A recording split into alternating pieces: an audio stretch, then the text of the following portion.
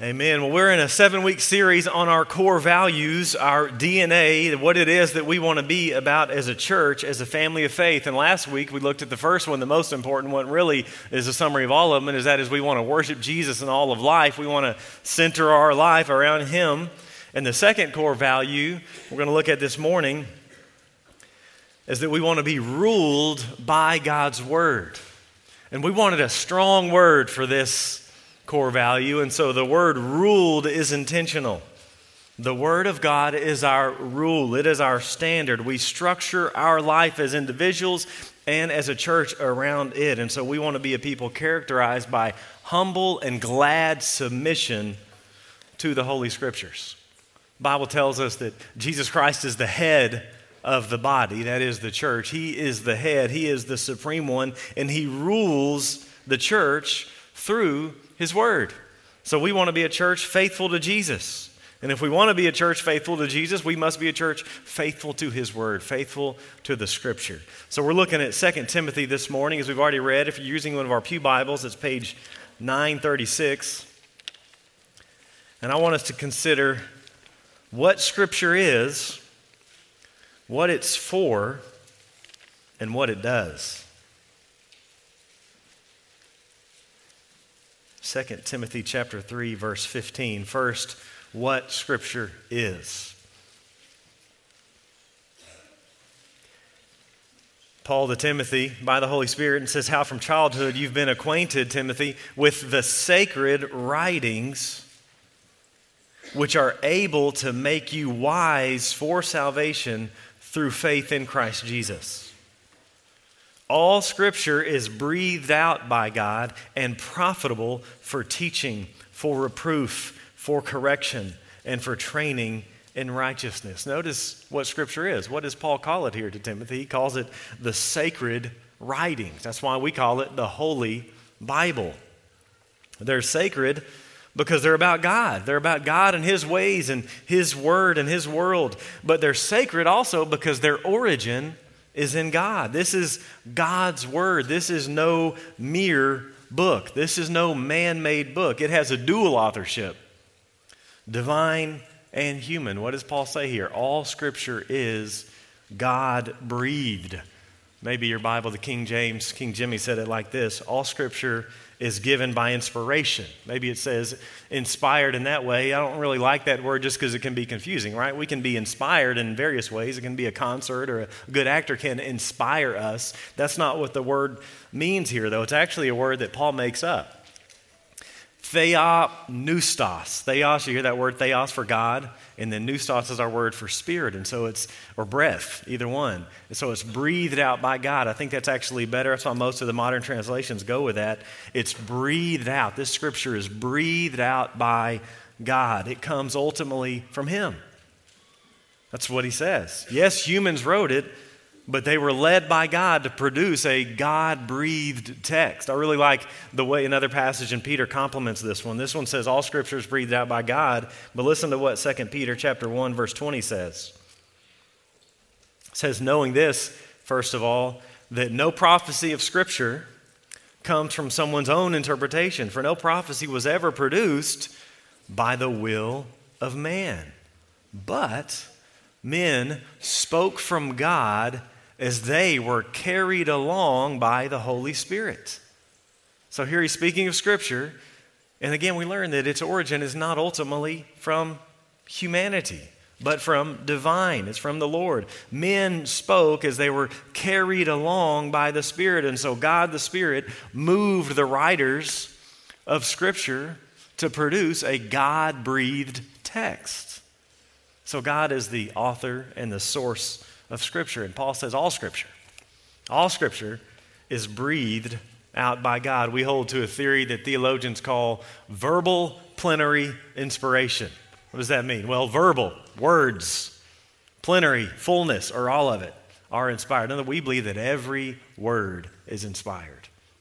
Believe that all Scripture is breathed out by God, as he says right here. No selective inspiration, no pick and choose. And of course here, what's he talking about?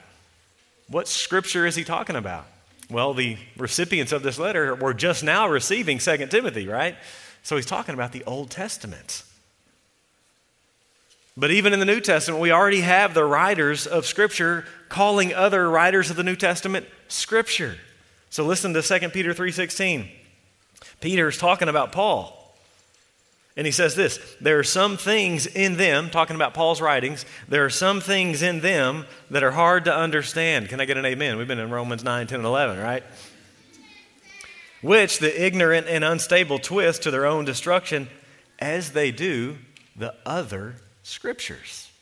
So here's Peter talking about Paul's writing being distorted as the other Scriptures are sometimes distorted by false teachers. So already, when Peter's writing 2 Peter, Paul's writings are on the level of Scripture. We have the same thing in 1 Timothy 5:18.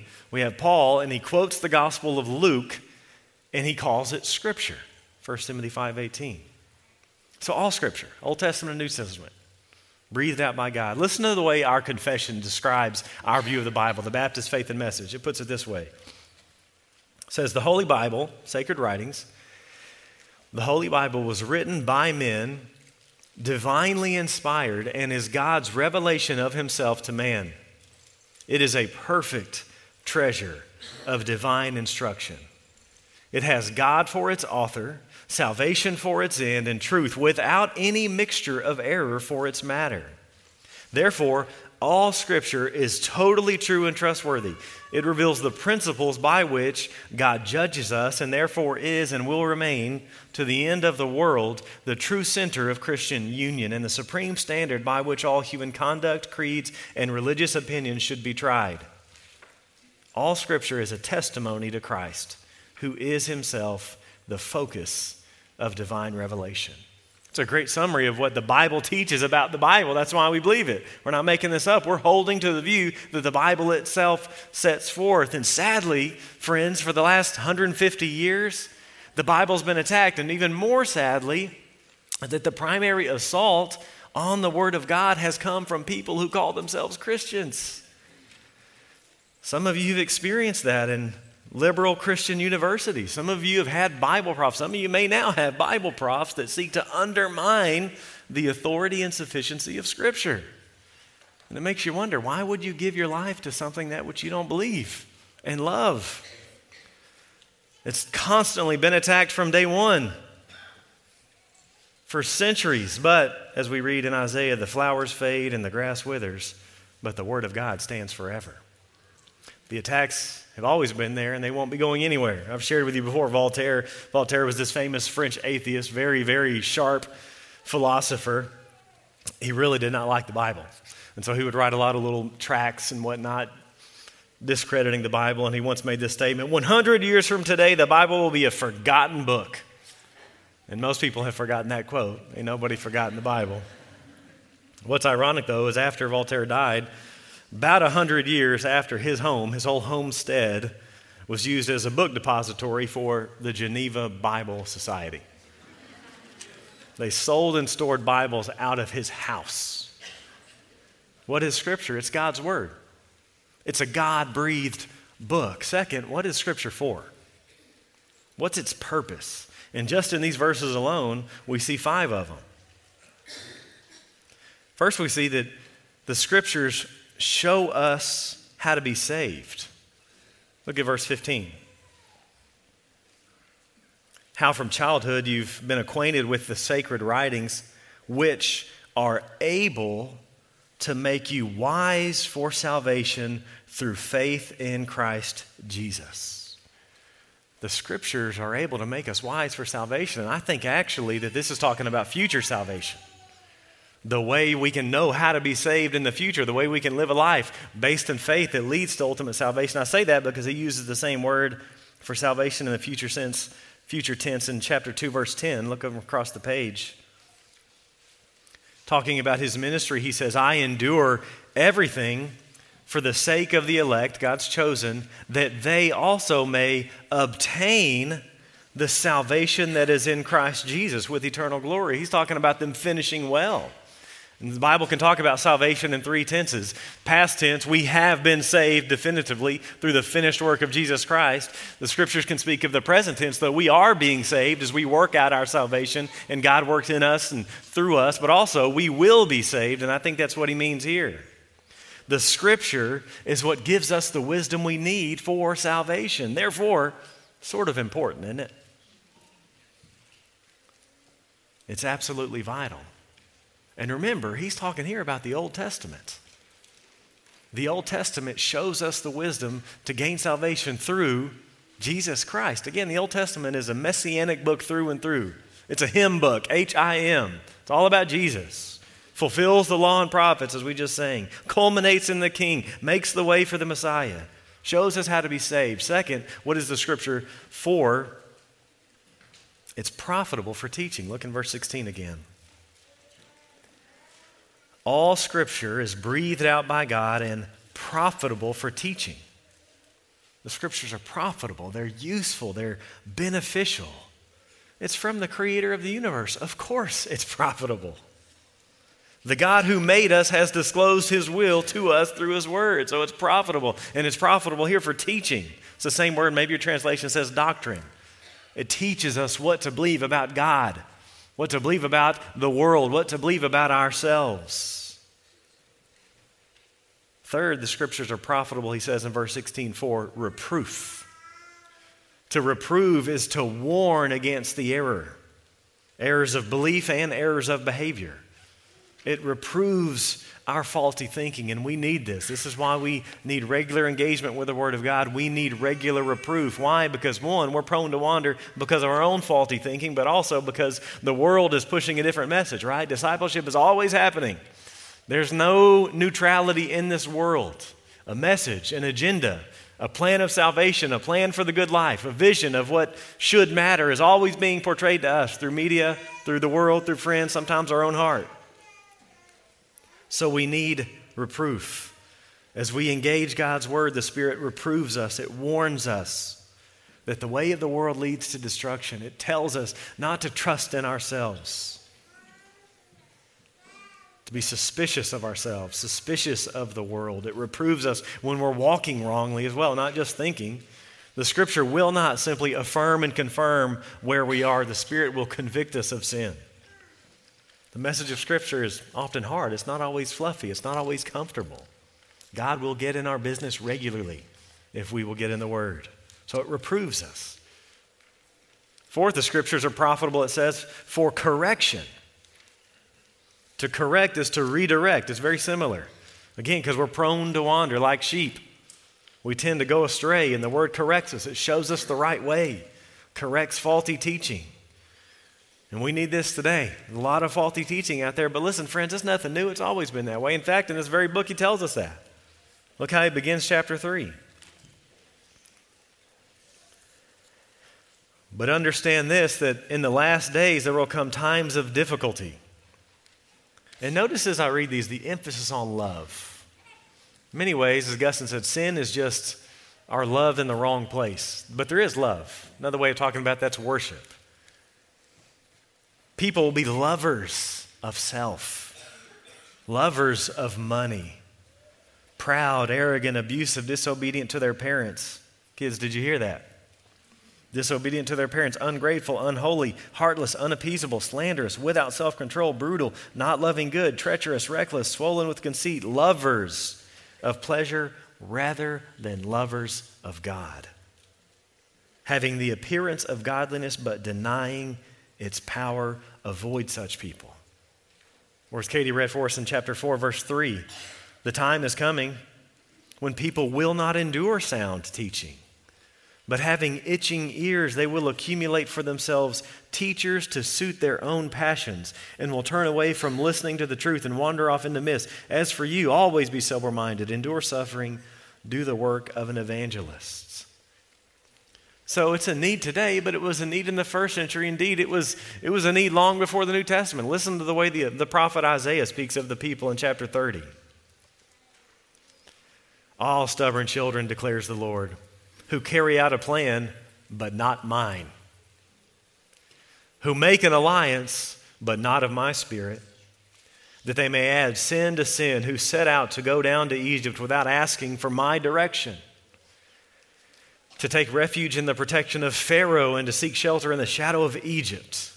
That's Isaiah 31 and 2. And then verse 9, For they are rebellious people, lying children, children unwilling to hear the instruction of the Lord, who say to the seers, do not see, and to the prophets, do not prophesy to us what is right. Speak to us smooth things.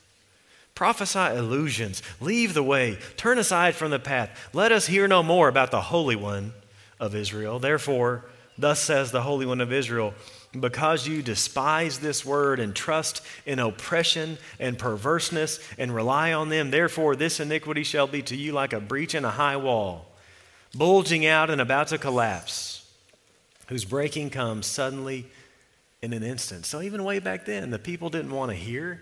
They didn't want the teachers to teach, the seers to see, the prophets to prophesy. Don't tell us what is right. We don't want to hear that. Tell us smooth things.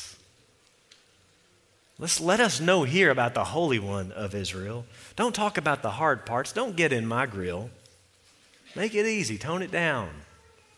Tickle our ears. This is the scary part here is the issue is not so much that they don't understand what God's saying. It's that they do understand what God's saying. They don't want to submit their wills to the Word of God. They don't want to be ruled by God's Word. But one of the purposes of Scripture is to give us much needed correction. Fifth, it says the Scriptures are profitable for training in righteousness. Look again at verse 16. All Scripture is breathed out by God and profitable for teaching, for reproof, for correction, and for training in righteousness. So the Scripture trains us. It shows us the right way to live, trained in righteousness. It forms our hearts first and then therefore our lives. It shapes our identity. It tells us whose we are and who we are and where we are and where we are going. And it changes us. This is why we're so committed to this thing. God promises to work through it. We're about life change. That's what we've been celebrating this morning. And God says the means by which I change lives is this book accompanied by the power of the Spirit. It's all over the place. Jesus is praying in John 17. And what does he pray? Father, sanctify them, my disciples, by the truth. Your word is truth. The Son of God himself is praying to the Father, would you change them? Would you sanctify them? Would you shape them? And the means by which he will do that is the word. Or in 2 Corinthians chapter 3, a context, again, about the Old Testament, he says that one of the ways that we are transformed, that's what we're talking about, life change, life transformation. One of the ways is by beholding the glory of the Lord, found in the Old Testament, found as the reading of the Old Covenant. That's what it says in 2 Corinthians 3. So we are transformed. We become like him as we behold him in the Scriptures. It trains us in righteousness. It changes us. Or in 1 Peter, one of my favorite passages about the word, 1 Peter commands every believer to long for the pure spiritual milk of the word, like a newborn baby. How do newborn babies long for milk? Fervently, ferociously, fiercely. So that, chapter 2, verse 2, by it, you may grow up into salvation. It's really similar to what Paul says here, trained in righteousness, wise for salvation. Shows us about the righteous life. And the righteous life, friends, is the way life is meant to be lived. Just think of the fruit of the Spirit. Galatians chapter 5. Love, joy, peace, patience, kindness, goodness, gentleness, self-control. Isn't that the kind of person you want to be? Isn't that the kind of people you like to be around? I think all too often we substitute righteous for self-righteous. We hear righteous and we think of Ned Flanders. Think of judgmentalism. We think of nasty people. That's not the righteous life. That's the self-righteous life. And I'm with you there. No one likes to be around self-righteous people. It's so just appalling, unattractive. Rather clean the floor of an outhouse at the fair than be around self-righteous people. But righteous people are the fruit of the Spirit. They bring life to a room. It's the good life. Trains us in righteousness. Think about that word train. It trains us. It's January. Everybody's at the gym. I'm ready for February. Make a little room. Getting crowded now. Come on, man, that's my bench, bro. You're going to be gone in 6 weeks anyway. Just go ahead and go home. Training is often hard. That's why in February the gym clears out. It's hard, but it yields results. While bodily training is of some value, godliness is of value in every way because it holds promise for this life and the life to come. So to be ruled by God's word is the path to the good life now and the good life to come, eternal life. The path to human flourishing. Because here's the deal, friends. Our Creator knows best how His creation ought to function. His way is the blessed way, which, remember, that word blessed in our Old Testament, it just means happy. Right before the very first command in Scripture, we read this. God blessed them and said to them. And the first command is to be fruitful and multiply. God blessed and commanded. God's commands are a blessing. God's commands are the good life. God's commands lead to happiness. Do you believe that? Every command is an invitation to the blessed life. Just to give one example, the Bible is filled with commands regarding human sexuality. It's one of the ways increasingly in which the Christian faith is going to be seen as unpopular in our day. The world says, see, God is just a killjoy. And it shows that they don't know the God of the Bible because the very first command of the Bible is to be fruitful and multiply. God's just a killjoy. He doesn't want His people happy. But in reality, the commands regarding human sexuality are meant to guard that which is most precious. Guard that which is a gift from Him, something precious beyond words. And He wants us to fully enjoy it. And He knows that we only will fully enjoy it when we live within His way. Commands protect us from settling for less than He offers. Commands always have a corresponding promise. Do not do this, because I promise my way is better. Psalm 1, so important. Psalm 1 kicks off the whole Psalter. Psalm 1 verse 1, blessed, and again that means happy. Happy is the one who walks not in the counsel of the wicked, nor stands in the way of sinners, nor sits in the seat of scoffers, but his delight is in the law of the Lord. And on His law he meditates day and night. He's like a tree planted by streams of water that yields its fruit in its season, and its leaf does not wither. In all that he does, he prospers. Blessed, happy, fruitful, prosperous. The good life, the righteous life. So the God-breathed Scriptures make us wise for salvation. It teaches us, it reproves us, it corrects us, and it trains us in how to be righteous. So Scripture is sufficient. Scripture is sufficient for creed and conduct. Sufficient for the way we think and the way we live. And friends, what happens when we don't? When we don't let God rule us through His Word? Well, then we won't be given the wisdom to know the path of salvation. We won't have right teaching and right thinking. We'll lack reproof. We won't be corrected, therefore we will drift. We won't be trained in righteousness. We won't live the good life. Church, we want to be a people ruled by God's Word, submitting every area of our life to the rule of King Jesus through His written Word. And I can't just help but stop and just say how proud I am of Southside Baptist Church, how well you characterize being ruled by God's Word. I get to brag on y'all regularly, especially when I'm out and about with other pastors.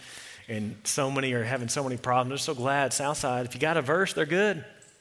They follow the Word. They want to honor God through His Word. So many unhealthy churches out there.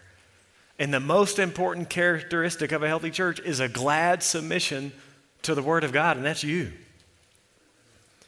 Third, what does Scripture do? That's what Scripture's for. Third, what does Scripture do? Look at verse 17.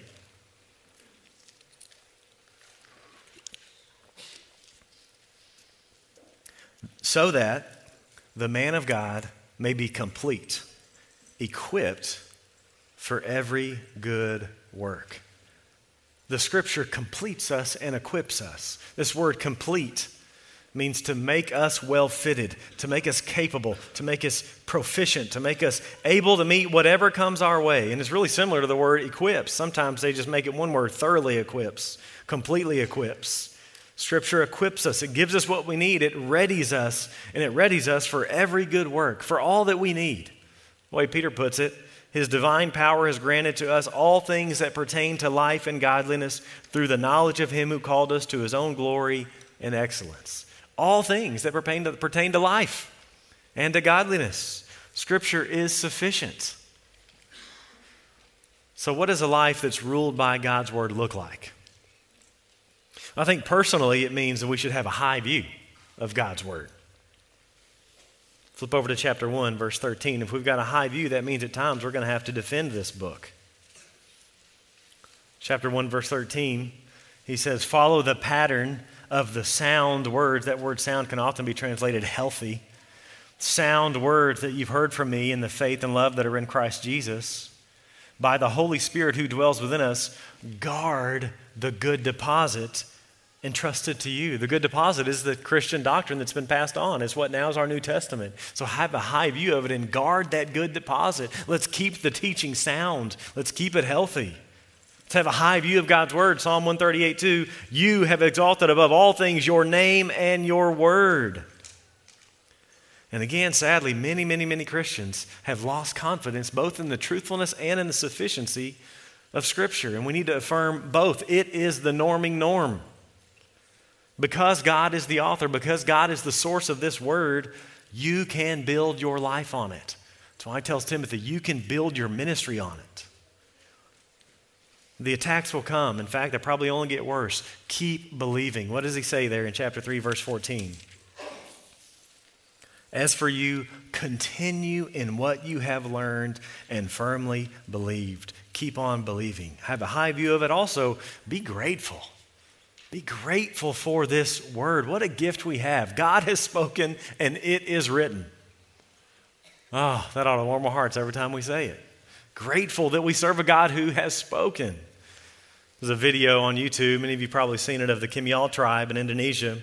And missionaries had come, they had reached a village, they had part of the New Testament in their own language. They didn't have the whole New Testament though, and there's a video of them receiving a copy of the Word of God for the very first time. It was about 10 years ago. And so the planes are coming in on this little, dirt airstrip, and they dare not wait in their little villages for the boxes to come. What do? They have a party. And they go out and they greet. They're on the landing strip. They're lined up. They're not waiting. They're singing, waiting for the plane, garb, dressed up, all the headdresses and bones and feathers, and singing, Jesus loves me. And they finally get the boxes out of the plane. A few of the older leaders, pastors, slowly, reverently approach that plane. They receive the boxes and they stop. Hey, we're going to pray. It's a beautiful sight. You've got all these old men and women just weeping because they've got the New Testament in their own language. And they pray, God has given us this gift. We've received the Word of God, all of His Word now in our language. Meanwhile, can't we take it for granted? Got them stacked up, don't ever open them. Charles Spurgeon, Prince of Preachers, said, some of you got so much dust on the top of your Bible cover you could spell condemnation with it, with your fingers. Have a high view. Be grateful for it. If you have a family, commit to family worship. We're going to continue to pound this drum.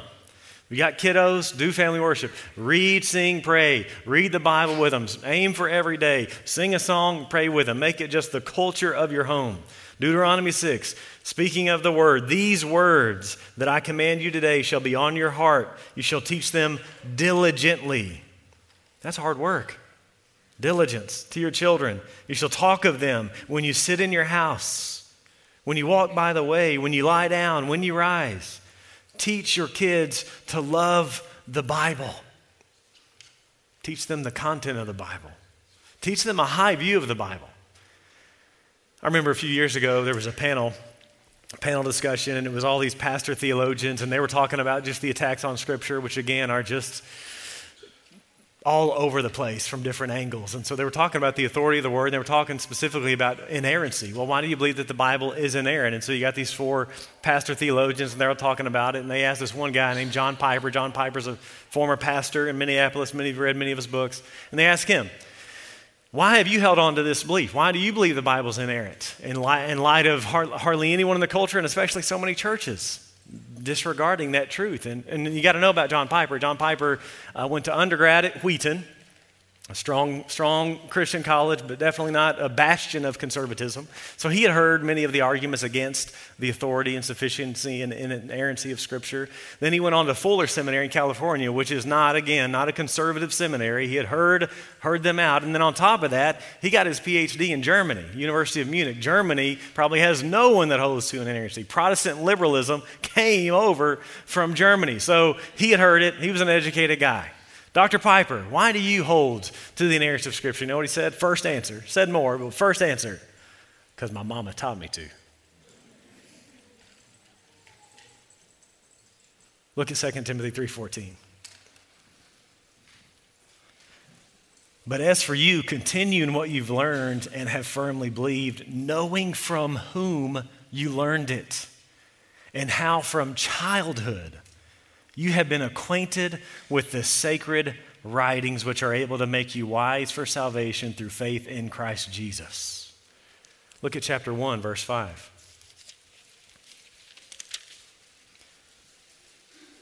I'm reminded of your sincere faith, a faith that dwelt first in your grandmother, Lois, and your mother, Eunice, and now I am sure dwells in you as well. Teach your kids a high view of the word. Mamas, do not underestimate the magnitude of your influence. Well, what about corporately? That's personally. What about corporately? What does a church look like that is ruled by God's word? Well, there's much we could say, but I think at the very least, it will be committed to the consecutive exposition of Scripture. Now, topical sermons are okay on occasion. We're in one now, a 7-week one. But the main diet of the congregation ought to be the pastor just walking through books of the Bible. Letting God set the agenda for his church rather than the pastor's particular hobby horses or favorite verses or favorite themes. So if you're a guest here looking for a church, listen to these words. I shared this quote in our membership class from Pastor Mark Dever. He says, if you're looking for a good church, the role of the preacher of God's word is the most important thing to consider. I don't care how friendly you think the church members are. I don't care how good you think the music is. Those things can change. But the congregation's commitment to the centrality of the word coming from the front, from the preacher, the one especially gifted by God, called to that ministry, is the most important thing you can look for in a church. Now, this is not about me. This is how I handle this book on this pulpit. This book and this pulpit will forever be here because this book stands between you and I. Mediates our relationship with God. Right preaching and right teaching is the most important part of a healthy local church, which is why he says what he says in the next verse. Look at chapter 4, verse 1.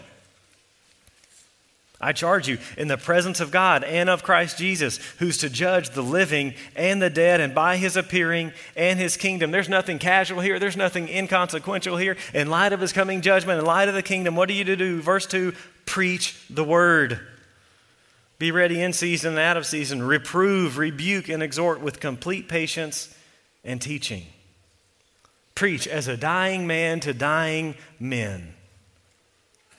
So we're committed to the preaching and teaching of this word in all of our ministries, and especially here. But also we want to be a church corporately committed to passing this thing on. Passing the faith on. If this is the word of God, we must be zealously committed to passing it on, which we've seen. That's exactly what Timothy's mama and grandmama did, right? They passed it on. It's what the church needs to be doing. In fact, look at chapter 2, verse 2.